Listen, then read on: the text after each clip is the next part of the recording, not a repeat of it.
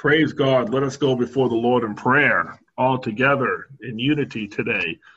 Dear Heavenly Father, thank you. Thank you so much for the opportunities and the fun that we have at FCA as we bring the word of your Son, our Lord and Savior, Jesus Christ, throughout the entire region, throughout the entire country, throughout the world. We pray for our ministry partners in Canada. We pray for our ministry partners that are just out there right now spreading the word. And we ask that you lift up our conversation today. We ask that you help us to just further our experiences, further our everything that we do, that we can bring forth to you and give grace and mercy in everything that we do. In Jesus' name we pray. Amen.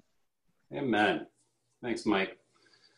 We're going to dig in here as part of our talent advancement series here on really a practical application of building our networks, right? So that's where we're going to focus our time this morning here as we get together.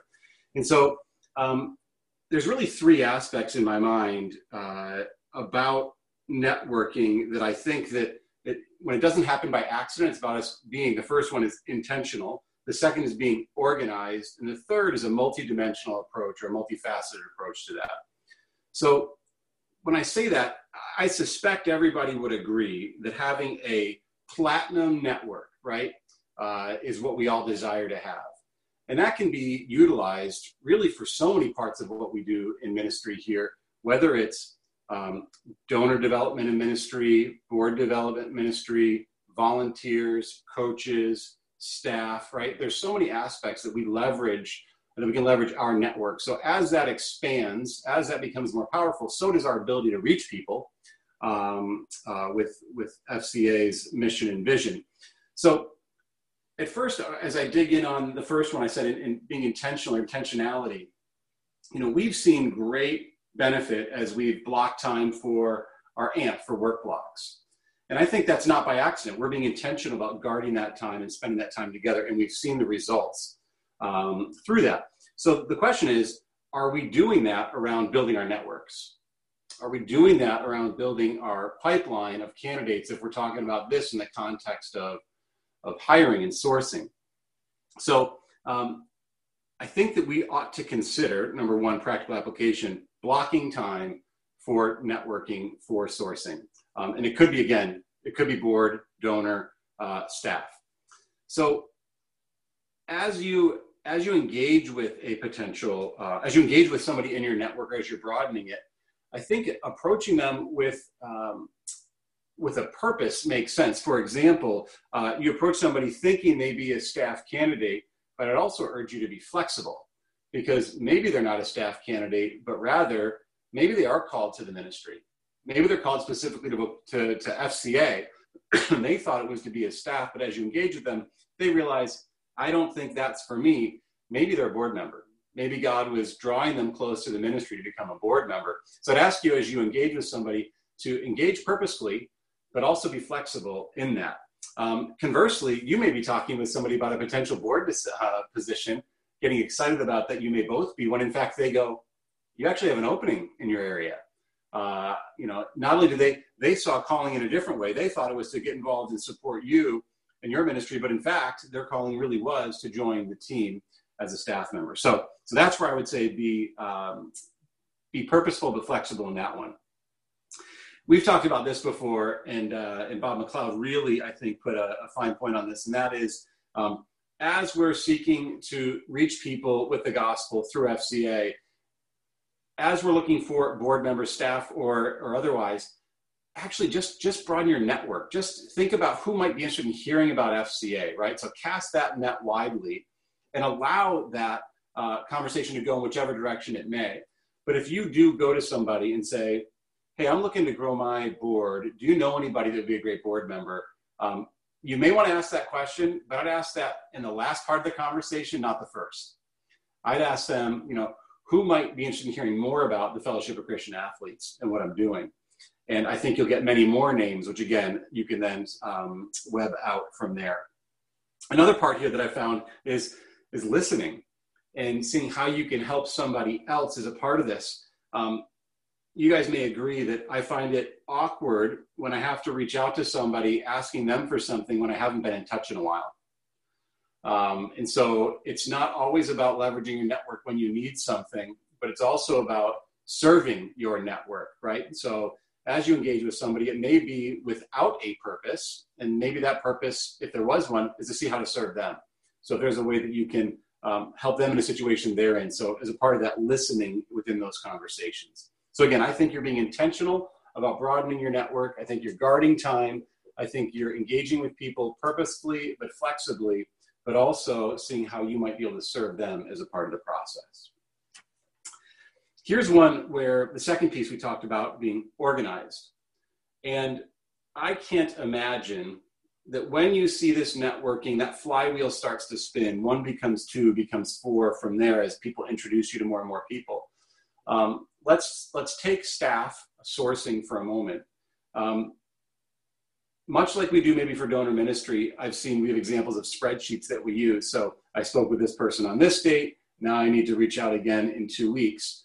You need to do the same thing, or I would encourage you to do the same thing around your networks as you're building it out. So if you are seeking staff, the area rep for Manhattan, so how do you go about finding that person? Well, it's leveraging your network. It's building that spreadsheet that says, I spoke with John Smith on this date.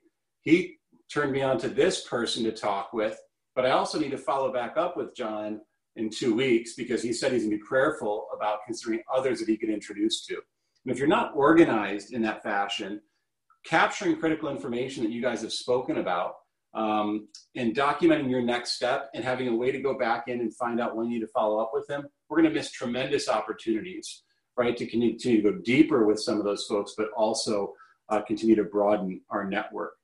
And so there's a system that you can have in place there for follow-up.